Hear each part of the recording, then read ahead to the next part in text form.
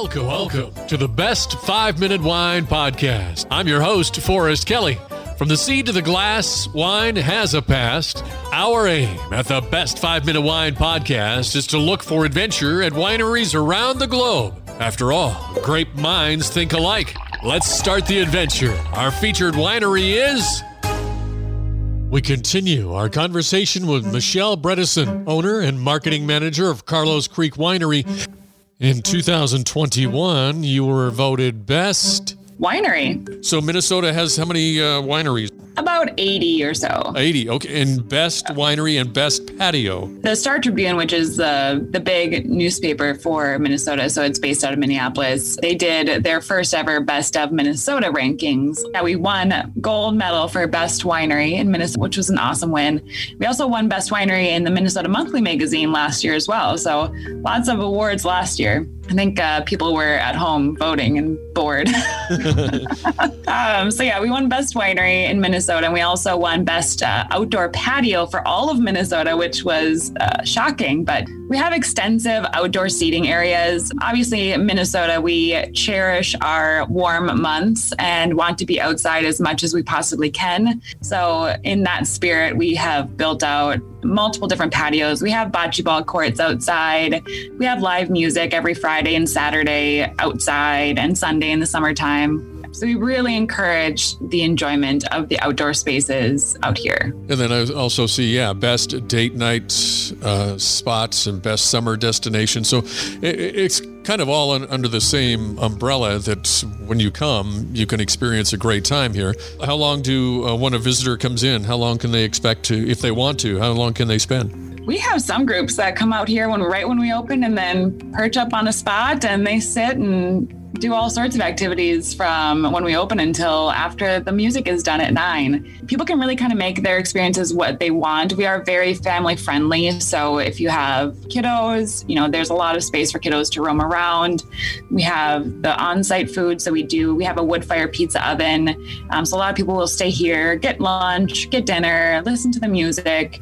We also have the bocce ball course. Lots of people like to enjoy that. We have the bag boards that people can use. And then we also have the brewery, so people experience all of those things on one property and can spend the whole day out here, really, if they wish. If you go to Wikipedia and search the city you're located in, Alexandria, Minnesota, under the economy section, it says the city is known as a hotspot for tourism due to its many lakes and resorts. Tourism events include a grape stomp hosted by Carlos Creek Winery.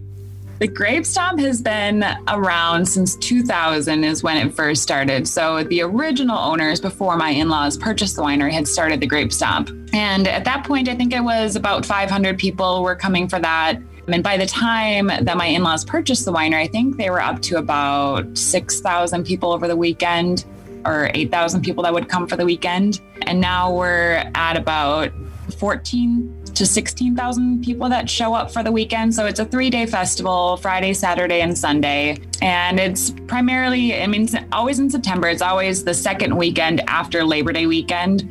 And it's to really celebrate the harvest season. So that's when harvest really is in full gear for us, is in September. We have all the grapes that people can crush. We do competitions, so people can sign up a team of 2. And we generally have about 600 people, over 600 people that stomp over the weekend and participate in that. And then we also have live music on 3 different stages going all the time. We have 150 food and craft vendors. It's just a really big party. How many did you say? 150 vendors? 150 vendors, yeah. Oh my gosh. And then all of these people coming out for the Grape Stomp. That is quite an accomplishment you've put together. It's definitely a whole team effort out here. We have many people that work to make that happen. It's really cool because we get to over 100 volunteers that come and help us out for the weekend. A lot of staff, friends, and family will come help. It's as much fun, I think, to work as it is to enjoy the festival, because it's just so fast paced and it's just so fun to see the people coming out in costumes and their girl groups that they always do every year. And it brings us a lot of joy to bring a lot of joy to everyone else. That's really our entire business, is bringing joy and being a spot that people can feel comfortable celebrating. That's really our mission. Thank you for listening. I'm Forrest Kelly. This episode of the Best 5 Minute Wine Podcast was produced by iHism. If you like the show, please tell your friends and pets and subscribe. Until next time, pour the wine and ponder your next adventure. Hi, before you go, we have exciting news. The Best 5 Minute Wine Podcast has teamed with a breakthrough technology and added a new feature on our website that's bound to elevate your podcast experience. Here is where we need your help. Trying to remember something from an episode? Don't worry. Search for it, and we will find it for you. Have you ever thought you could just ask questions and chat about the episodes as if you were talking to me? Well, now you can. That's right. Our episodes are now interactive, and they're waiting to have a conversation with you. Jump into a chat with our podcast, and let's get the conversation started. Try it out and tell us what you think. Click on the banner at the top of the website, thebestwinepodcast.com, to try it.